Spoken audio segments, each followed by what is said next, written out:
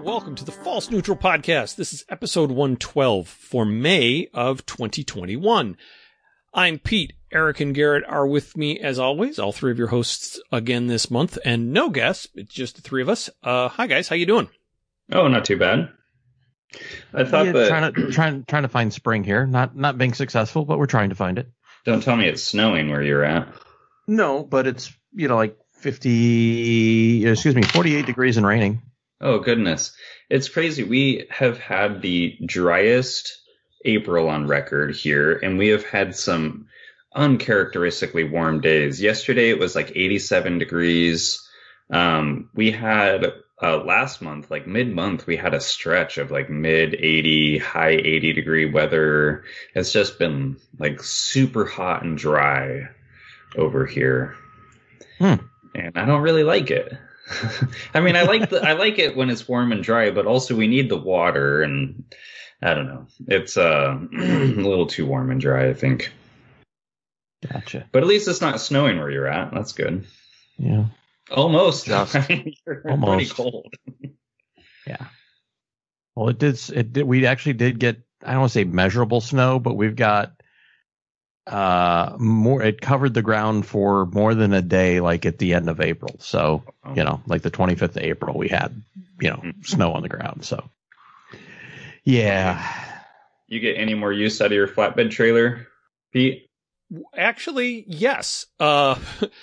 My niece decided that she wanted to step up from her KE100 and get something that was a little bit less scary in traffic.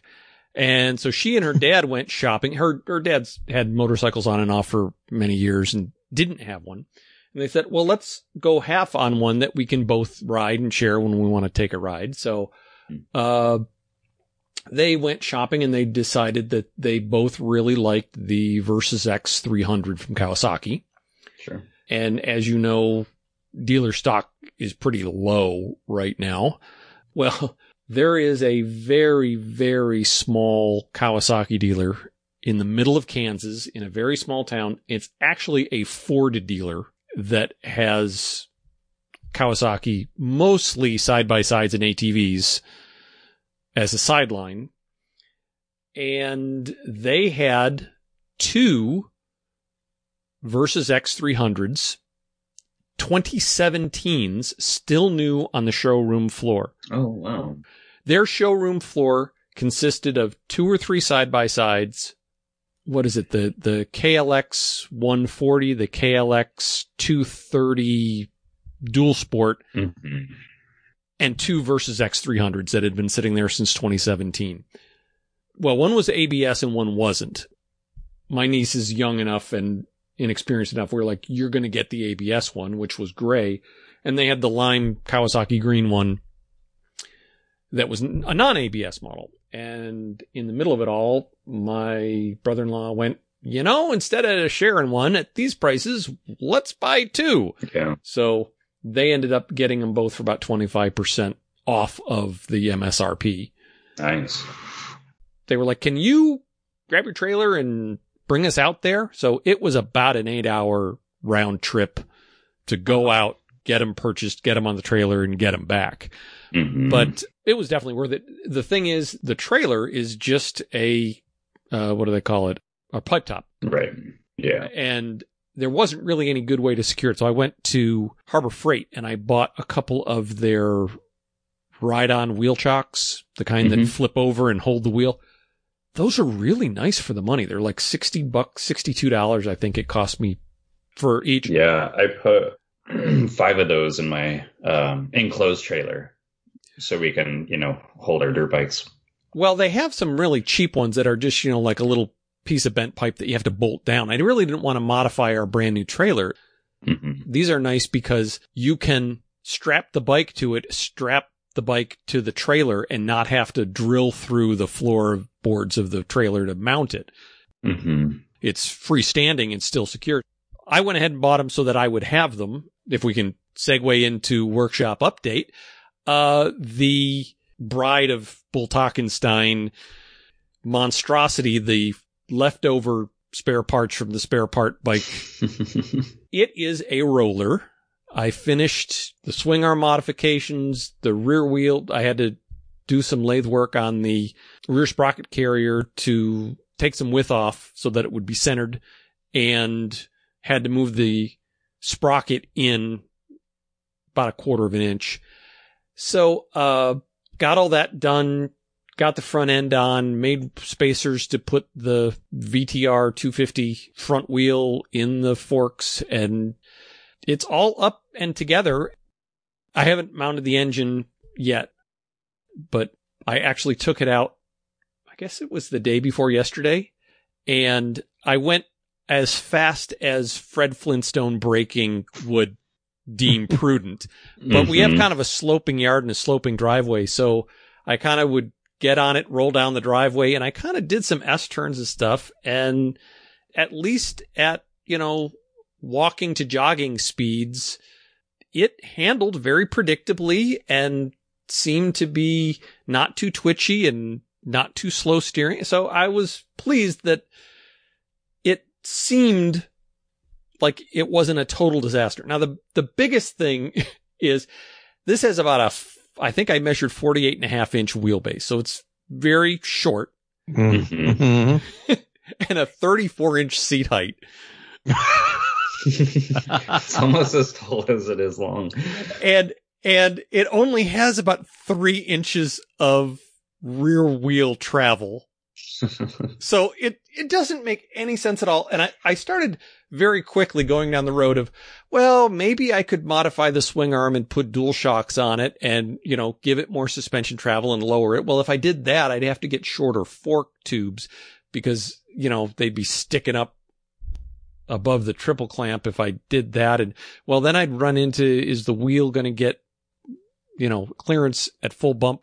And I thought, no, the whole point of this was take the parts I have and see what it adds up to as cheaply as possible while using up as many used parts as possible. So you know what? It is what it is going to be. So next thing is I'm going to set up the brakes. It's not going to have any foot controls since it's a CVT. I'm doing front brake on the throttle side, rear brake on the left, like you do on a scooter or a bicycle. So right.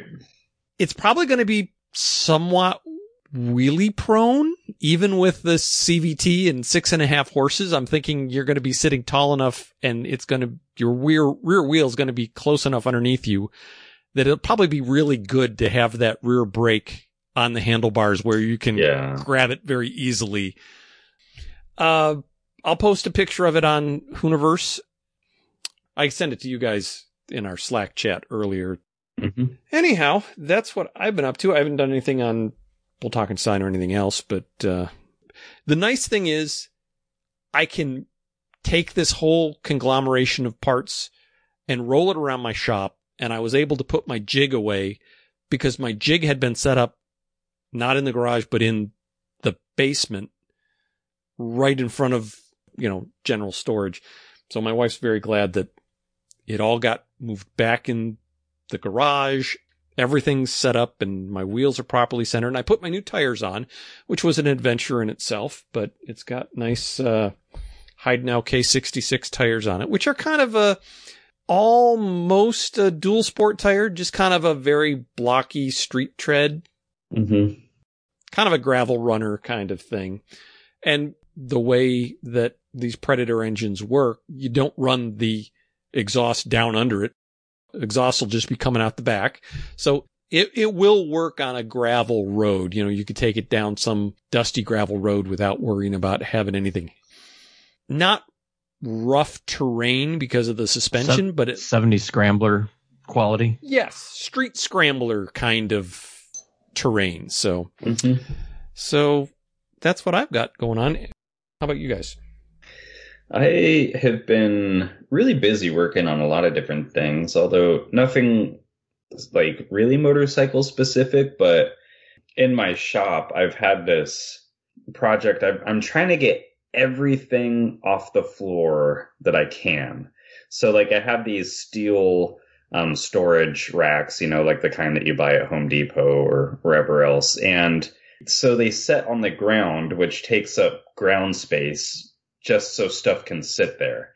And I hate that. And because I don't have a ton of space, I'm trying to maximize every bit of it that I can. So what I did is I built about 12 of these steel heavy duty shelf brackets, I guess you would say. So I made them out of 1 inch by 3 inch steel tubing, and I designed them.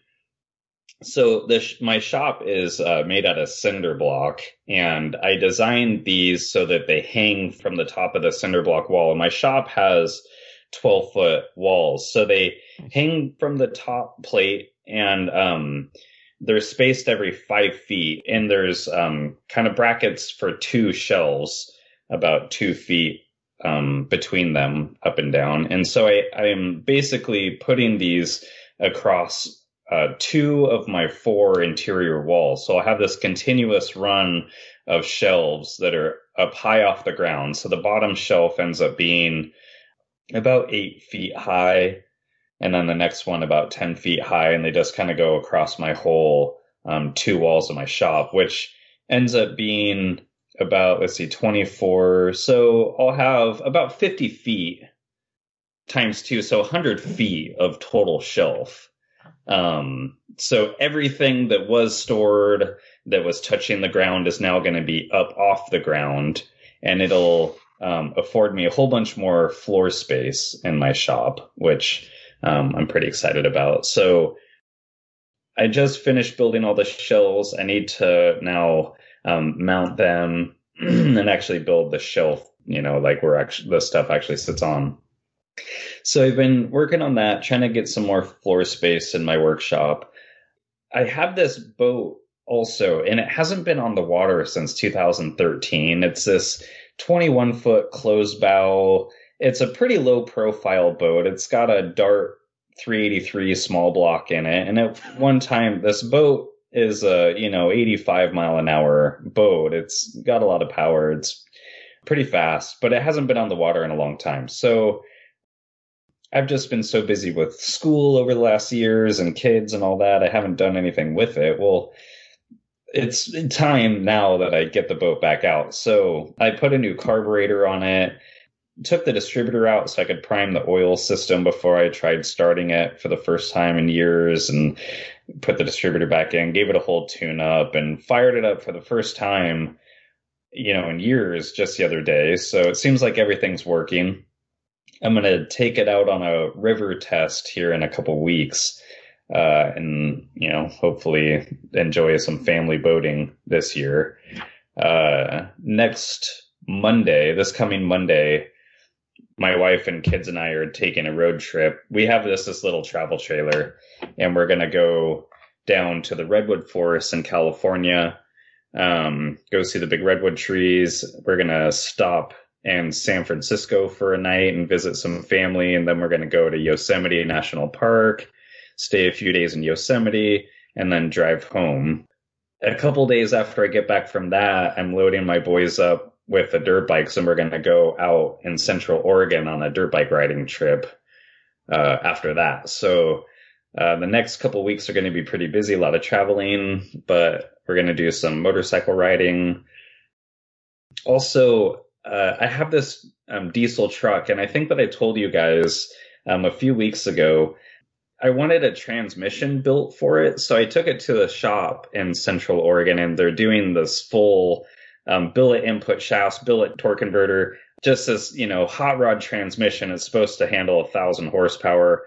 They're also doing a lift pump and injectors and all sorts of hot rod parts, and doing head studs. So my diesel truck is going from stock to pretty extreme, and I'll be picking that up while I'm down in Central Oregon for this little motorcycle trip that I'm doing with my boys, I'm going to pick up the diesel truck, and it's going to be quite a bit different from when I dropped it off. It's had a lot of work done to it in the past few weeks, so I'm excited about that. Did a 12 valve or a 24 valve come in? It's a Duramax. Oh, it's a Duramax. This is Chevy 6.6 liter Duramax. But it still has a stock turbo, so they told me to expect 600 horsepower with it, about 1100 torque.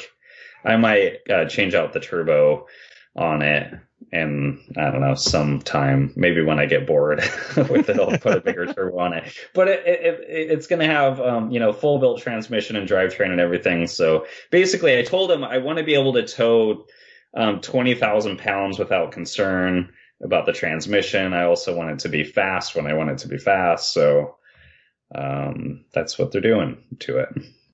So I've had a lot of stuff going on, not a ton of motorcycle stuff, but I'm trying to get some more floor space in my shop so I can kind of tackle a little bit more, have a little bit better organization. So motorcycle projects are kind of slightly on hold while I get my workshop buttoned back up.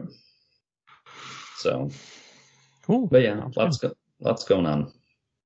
I got my little Forzinger out, and my oldest son, he's 6. He just went back to in-person school. He's in kindergarten. So he's been in school all day long. And so I have 4 days off a week because I only work 3 days as I'm a nurse. So my younger son, I've been taking him to the shop, and I just let him ride the little Forzinger around, and he'll ride it for hours. And I'll just be able to go, work on the shop, do welding, whatever I need to do. And he's just out in the field riding his little Forzinger around, and he'll just keep himself busy for hours. So in the past few weeks, I've been able to get so much done.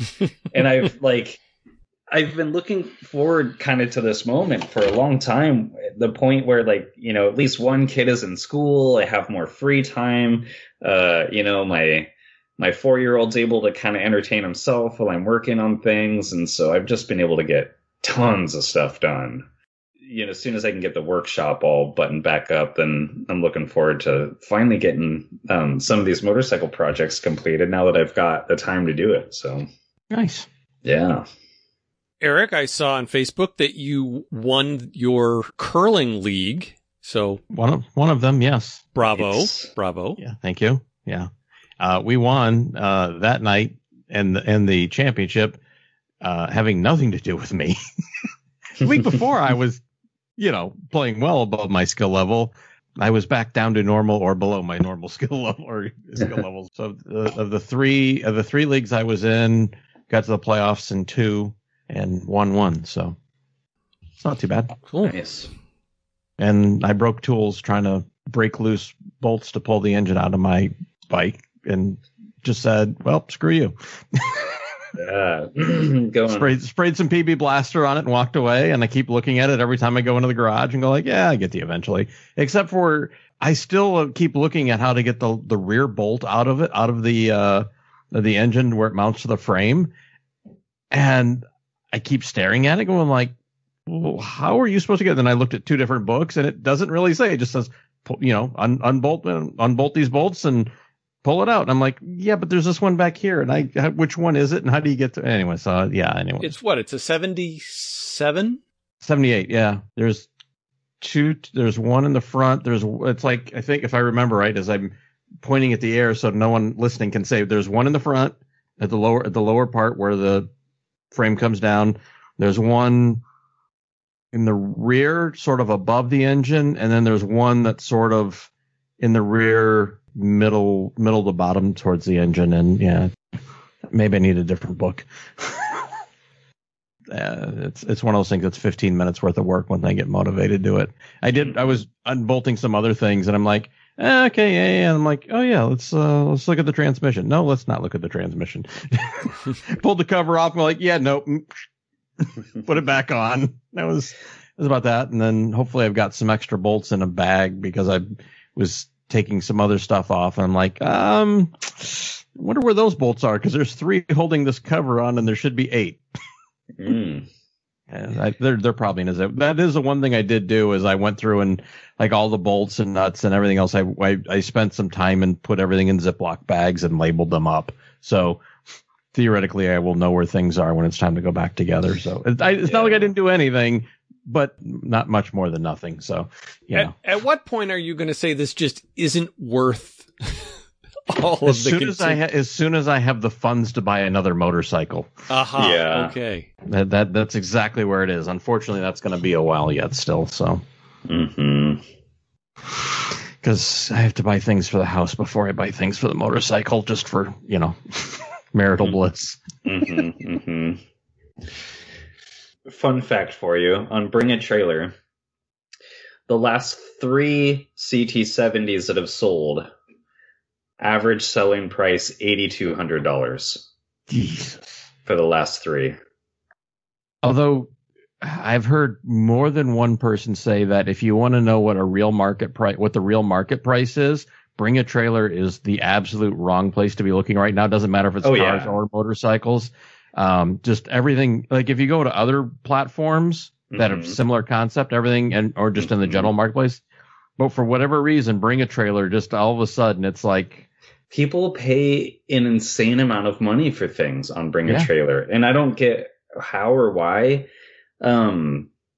I've just because I have an old Ford truck, I've been looking at old Ford trucks and what they're selling for on Bring a Trailer, and it's like absurd. It's almost like you could go and drag an old Ford truck out of a field, get it running, pressure wash it, and probably make thousands of dollars on Bring a Trailer selling it.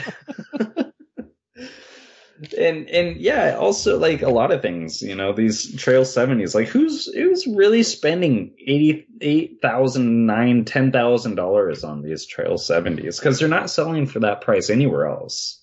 Bay Area people with lots of tech money. Yeah, I guess so. Well, I definitely think that there are people that have enough money, it's just not worth their time to hunt for anything. And they go, you know what, here it is, it's available, sure, great, whatever. Yeah. Yeah, and I guess that versus something like eBay, you want to try and buy something on eBay anymore. So, yeah, and I don't know. I think Bring a Trailer does a good job of, like, sort of cultivating a trust. I think in the product, just the way that people nitpick it and talk about the goods and bads, and for some reason, I think that people trust what they're buying on Bring a Trailer. I'm not sure they should any more than any other auction place, but it just seems to be kind of like this artificial trust that gets generated, and people are just willing to spend a lot of money on that website. I think there's also a bit of, I think you get caught up in the gambling aspect. Yeah, there's research that shows that when people spend a lot of money on something, regardless of what it is, just the fact that they spent a lot of money makes it feel special. I think there's almost a perk in their mind, the best there was, and went high end, and I didn't mess around with that, garden variety stuff you find on Craigslist. I bought a good one. Yeah. I had realistically, I could have not done this, but I had kind of a little fantasy weakness. There was a 68 or 70 Ford C600, the flat front, medium-sized truck. Behind it, it was just frame rails. It didn't have any kind of bed or box or anything on it. Running with a title for $1,100 on Craigslist. Oh man, that probably a $15,000 truck on Bring a Trailer. Well, it was an old work truck. It probably needed a paint job, probably needed bearings and brakes and stuff.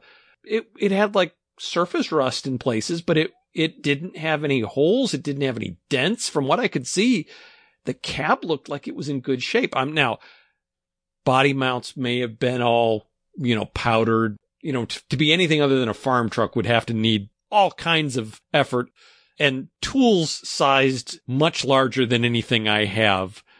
And it wouldn't even fit in my garage. I couldn't leave it in my driveway. I would have gotten a divorce. There was no way this was going to work. But just for a minute, I was like, oh, that's cool. Mm-hmm. That, and there was also a Fiat, is it the 124, the one that's rear engine? Oh no, that's the 850. Yeah. Oh yeah, the 850. An 850. My dad had one of those, yeah. An 850 Sport that was, again, like $1,200, $1,300, $1,500. I don't even remember what the price was, but it was like all perfect, but evidently had not run in a while, but didn't have any rust on it. And I was thinking, that'd be cool. And I was like, you have 3 project bikes. It's taken you a decade. How do you think you're going to deal with a Fiat? I have a friend of mine that has an Alfa Romeo. Oh. He's constantly working on it. Yeah. And I was just like, an Italian car is just exude quality. It's just a way to complicate your life indefinitely until you finally give up and sell it at a loss. And I was like, okay, this guy's getting rid of it for the exact same reason I'm going to be getting rid of it in a year. So no, I'm not going to do that. Mm-hmm. I joke that I really don't care for my Honda Element. The only reason to keep it around is because it's perfect for hauling 2 Irish Wolfhounds around, which it is. And I was reminded today of another reason why I don't like it. Our car insurance bill came, which it's no big deal. But my wife's 6-year-old Ford Edge, which is probably worth $15,000-$16,000 and has full coverage, is like $1,200 or $1,300 a year to insure. My $4,000 16-year-old vehicle, that's $4,000 with not minimum insurance, but not no collision, no comp, and none of that, is $800. Dang. Yeah. I know. And I have no points on my record either. So it's one more reason why I hate that car. Yeah. Why is it so expensive? Is it I don't. Sometimes when they list them as 4-wheel drive, right, which Element is 4-wheel drive, I think is listed as, that increases the insurance cost. Here's the crazy thing. About 2 years ago, I was looking at getting a Land Rover LR3 because I'm an idiot. And that would have cost less to insure by like how is that $300? Wow. I have no idea why. Did they get stolen a lot? Or, I mean, because it's not like that's a hardcore off-road vehicle that. It's a box. It's a tin can. It's literally a tin can. And if you were to ride in it, you'd understand it's literally a tin can. Did they like blow over in high winds because they're light and flat? I have no idea why. Interesting. None. So. Yeah. I want another station wagon. I do, but I don't have the $15,000 to buy the Mercedes station wagon I want right now. So, oh well, because I want another Mercedes wagon. I miss mine. Yeah. And it's the only practical. Buying an SUV to haul 2 dogs around doesn't make sense because then I have to lift them up and then they have to jump down. Not exactly the best idea in the world. So a station wagon at least is low. That or like a Ford Transit van or something, or a minivan or something. But I really don't want to have to buy one of those. Station wagons are a lot better. Circling back to motorcycles, who was it that did it? Motorcyclist Magazine did an MC commute on the 660 Tuono. Yeah. Yeah, I'm not much on buying a new bike, but that one might tempt me. Because it's basically a more comfortable version of the regular, 660 sport bike, but cheaper. And, you can still get ABS, or not the ABS, but the quick shifter and the 6-position IMU on it. And it still comes out less than than the base one. I'm like, and it sounded, even with a stock pipe, it sounded pretty good. So you could always get yourself the Spark Pillin 701 thing for like $64.99. I saw one, I think it was on Facebook. It was advertised locally for about $7,500 at a dealership, brand new. Yeah. It's probably a pretty good bike for the money. I wish my wife would let me buy one. Like I said, I think we need windows in the house and redo some stuff in the upstairs bathroom so it's functional and damn thing about being an adult. I of course would never buy one, but the Pan American seems to be getting pretty decent reviews. It's interesting. Yeah, I was really surprised that thing makes a ton of horsepower. 150 horsepower is Yeah. that's like insane. I was very shocked by that. I have read or watched so many reviews where people say, I have to eat crow. I have to swallow my words. I was predicting this was going to be a flop or, you know, off the mark, or was going to come in at $25,000 and not sell. Baldy from ADV Rider was like, they pretty much knocked this out of the park. Yeah, that's what I've heard. The Revzilla review was really positive about it. People who are kind of like, I was really doubtful, but this is at least competitive in its market. Yep. Several people said, no, I'd buy the BMW or the KTM, or I'd spend less and I'd get something that wasn't as sophisticated. But none of them said it did a whole lot bad, except the display is sometimes not readable. And that's about the only thing that across the board people have had complaints about. Yeah, I think the other couple things I hear was pretty consistent was the plastic for the handguards was a little chintzy, and that the windscreen could be adjusted, but it wasn't as simple or easy as like some of the other ones where you literally just like reach forward, squeeze something and move it up and down. It was a little more, right. It wasn't as easy to do. But yeah, I think, was it Justin Dawes for Motorcyclist or whatever? Like, I think he summed it up best as like, this is way better than anyone could have ever expected from Harley Davidson on a first effort in a market they've never been in before. Right. Yeah. So, and that motor is pretty interesting. The fact that there is no valve adjustments and things like that, that leads you to hope that they'll put that engine in an interesting chassis that isn't just a big old cruiser. Yeah. Right. Well, they said it's really revvy. You know, it's not a typical Harley torquey motor. So they could probably take it just as it is and put it in some of those other designs they had, you know, the Street Fighter and the Bronx and the Cruiser and whatever else they had shown previously. I mean, I don't know. Triumph just came out with a new Speed Triple, and it'd be cool to see them do something that's along those lines of like a big sporty, not a, you know, like track focus, like maybe like that thing was, but like a big kind of sporty kind of naked bike with it.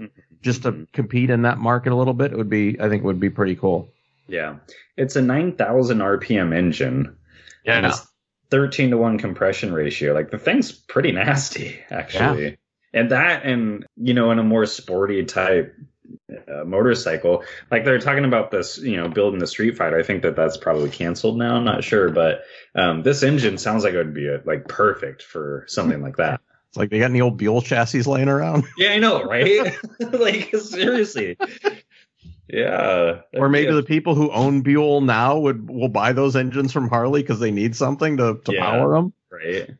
Gives you some hope for them. I would hope that this would lead them to think of, yeah, maybe we can compete in markets other than just our typical cruiser market, but it's still Harley. I have to say, the fact that they took their time to get it right proved to be a good gamble. Yeah. Yes.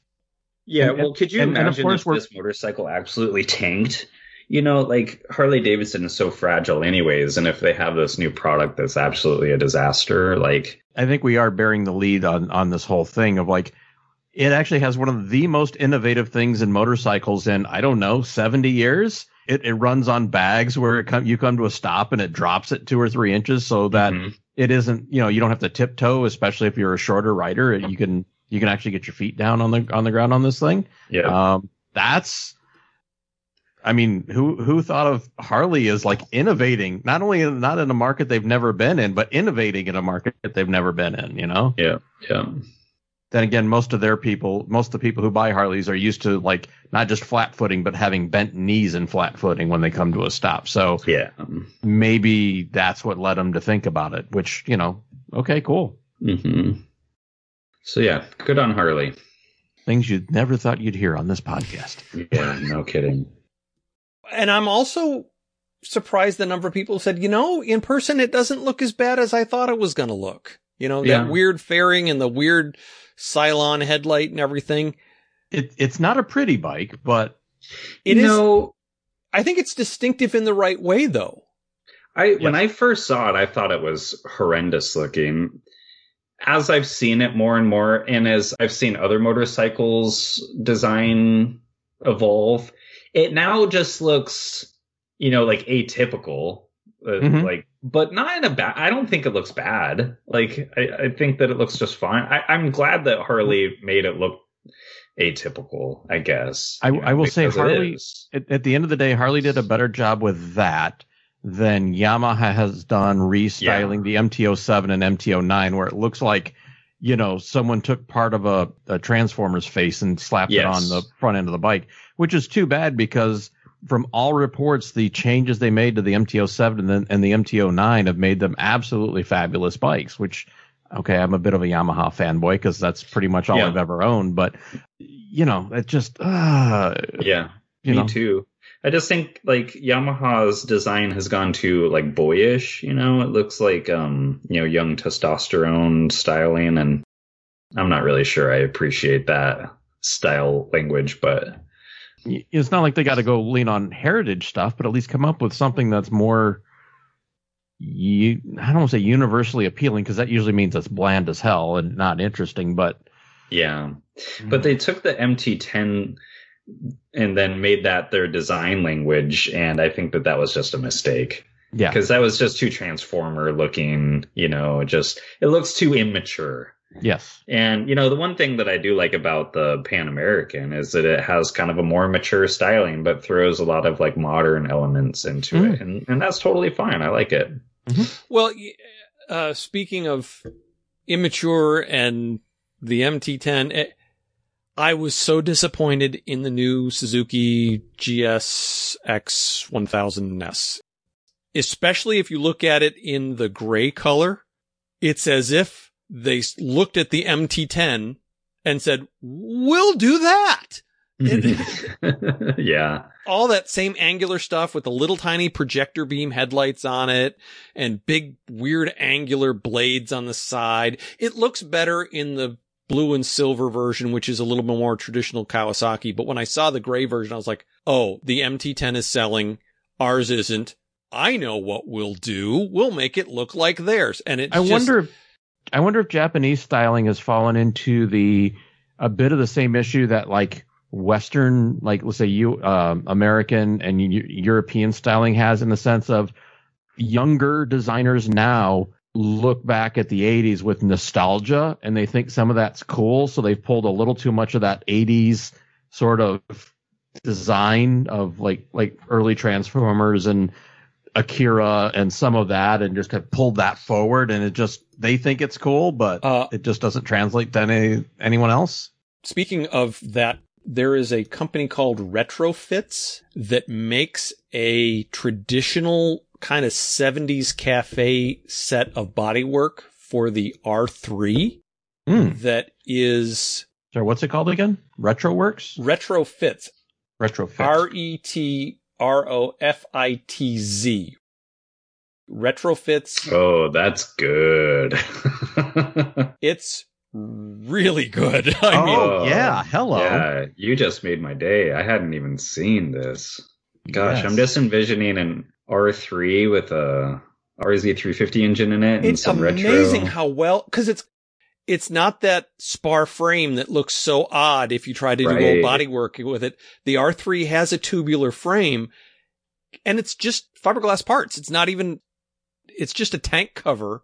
That just works. The problem is I can't decide whether I like the traditional, Kenny Roberts Bumblebee or this red, white, and blue, which is a little 70s for me, but it's so cool. Yeah. It's so cool. $1,000 is what they want. That's like the base. It looks like there's Rocket Street and then the Rocket Race. Offhand, it looks like the Race has a larger underbelly section. And it also doesn't have a headlight. Oh, there's no headlight on it. Yeah, $1,000. Is this a tank cover or is that a tank? Like, what is this gas tank? Do you know? I think it is just a fiberglass cover. Okay. If you're on their website, scroll all the way down to where they put a Banshee motor in an R3 frame with their bodywork on it. See, that's what I want to do. I think that would be really cool. Because when we were talking about it's not MC Commute anymore. Yeah. Daily Rider review of the RZ350, where he was saying, it is kind of old. Right. Taking a Banshee motor and putting it in an R3 frame would get rid of a lot of that it's really old feeling, right, and still give you that same engine. We all start scrambling like, oh, what can I get a Yamaha R3 for? Yeah, no kidding. It's like, could I find one that's been downed and needs all new bodywork? Basically, go look at the Wera race boards for sale. I'm sure there's probably a few of them there, and I'm sure you could get one like for $3,000. For $3,000, you can probably get one. Yeah, I'm sure you could get a wrecked one for around $2,000 or $2,500 or something. Throw some body. That could be cool. I really like the blue, the red, white, and blue. Yeah, kind of that teal blue. Yeah. And I wouldn't want it to say retrofits on the side of it, no, but cool looking bike. And those of you who are listening, I'll put it on the Hooniverse post, and you can go to Hooniverse and take a look at it. I am very intrigued. I'm glad you brought this up. Yes. When I first saw it, I thought, oh my goodness, I've seen so many, retro cafe kits for modern bikes, and they never work. This one, I'm like, oh, this works. Oh yeah. That does. And you'd still have, a reliable, smooth operating, nice, modern. Yeah. You can get parts for it. It's not ancient. It's not carbureted. It doesn't have, a 19-inch front tire that you can't get decent rubber for, or worse, a 16-inch. Mm-hmm. So my gears are turning. Mm-hmm. I have to say, when my niece and my brother-in-law bought their Versys 300s, it almost sent me out. There's a dealer not too far away from me that's had a Suzuki GSX 250R. Mm-hmm. The really cool looking 2019 with the ABS and the traditional GSXR graphics on it, has had it advertised for at least 18 months. Oh, really? Even went and talked to my wife about it, and I just know it's going to sit in the garage way too often to be worth what it would cost. Yeah, so, that's fair. But I still would like to get something in that 250-300 size. Mm-hmm. So, now that I've thought about it, I actually got to look. So I'm pulling up the Wera board just to see what's in the for sale, just to see. I'm on the insurance auctions looking to find something that's You're out at Copart.com? Yeah, insurance auto auctions. Did I tell you I bought a Subaru Forester? This is kind of a crummy story, actually. I bought a Subaru I wanted a daily driver car that was all-wheel drive. And every once in a while, I buy a vehicle on the insurance auctions. I usually try to find something that's like I can repair conveniently, something low mileage. So I found the Subaru Forester. It's only got 50,000 miles on it. It needs a front bumper cover and a front fender, but that's about it. In Washington, you have to have these insurance auction vehicles inspected by State Patrol. They just make sure the parts that you use to replace it aren't stolen, so they want to look at your receipts and all that. Well, because of COVID, they're not doing these inspections. So I've had the Subaru Forester. It's a 2010. It's just sitting on my property because I can't get it inspected because the Washington State Patrol isn't doing these inspections. And so I have this car just sitting around doing nothing. And it's kind of unfortunate. When I bought it, it was like right when they stopped doing these inspections. That sucks. It does suck.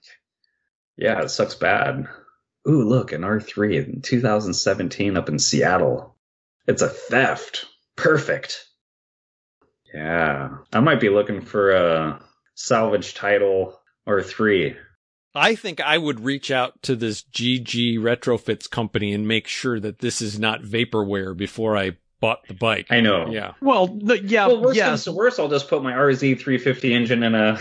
Oh, I was gonna say, yeah. An R3. It's like either way, I'll have an R3 chassis. Yeah, because don't you have an extra engine sitting around? I do. I have a full engine, wiring harness, carburetors, you name it. I got a full powertrain setup, sitting, doing nothing.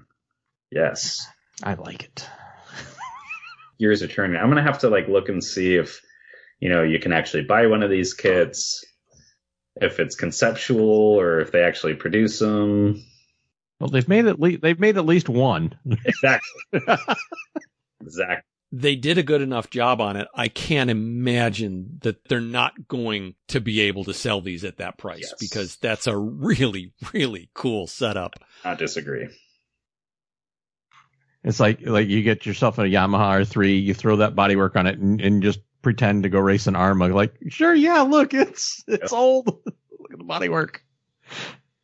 Don't mind that it's fuel injected. No. Mm-hmm. Yeah, I'm glad you brought that up. I have to give some shout outs on air. I got to say hi to Chris in the UK.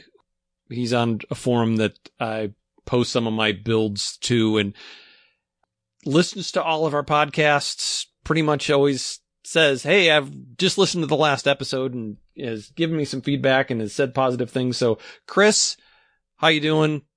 Thanks for listening. And my buddy Nate Dogg, he was actually one of the Patreon supporters of Camden Tubbed when it was a sister podcast of ours in the Hooniverse Podcast Network. He just texted me and said that he had listened to our latest episode. He said, caught the one where you talk about the new Rebel and Busa. I sat on my friend's Rebel, and I should not have done that. I got to say that 1100 Rebel, especially with the DCT, I think is got potential. I agree. Unfortunately, if I was going to spend that much, I think the new second generation Triumph Bobber for 2021 would get my money. Mm-hmm. I'm not sure I could buy the really weird, goofy looking good bike over the really gorgeous good bike. Yeah. So yeah, I'd be like, I'd have to go with the Triumph. And also, I think there's just more of a mystique to a Triumph than a Honda. Agreed. So, sorry, Honda. Unless it's got double overhead cams and single sidearm. Yeah, unless it's like a really, really high tech Honda. I mean, in a race way, not I have an automatic transmission, I don't have to shift way. Honda just doesn't have the cachet that they used to. Yeah. Agreed. Okay. Well, I think we're probably at a stopping point, aren't we? Yeah, I think so. I appreciate you guys doing this with me every month. I haven't done this in a while, but we do have a Facebook page that if you're on Facebook, go ahead and take a look at that. You can always go to Hooniverse.com and see pictures of everything that we talk about. All the bikes will have pictures, including the Cafe R3, my Bride of Bultockenstein bike, some of the other bikes we talk about. Make sure we have pictures of those. And you can play the podcast from there, but the fact that you're listening to it now means you already have it. Until next month, thank you guys. Thank you, listeners. And we'll see y'all next time. Bye-bye.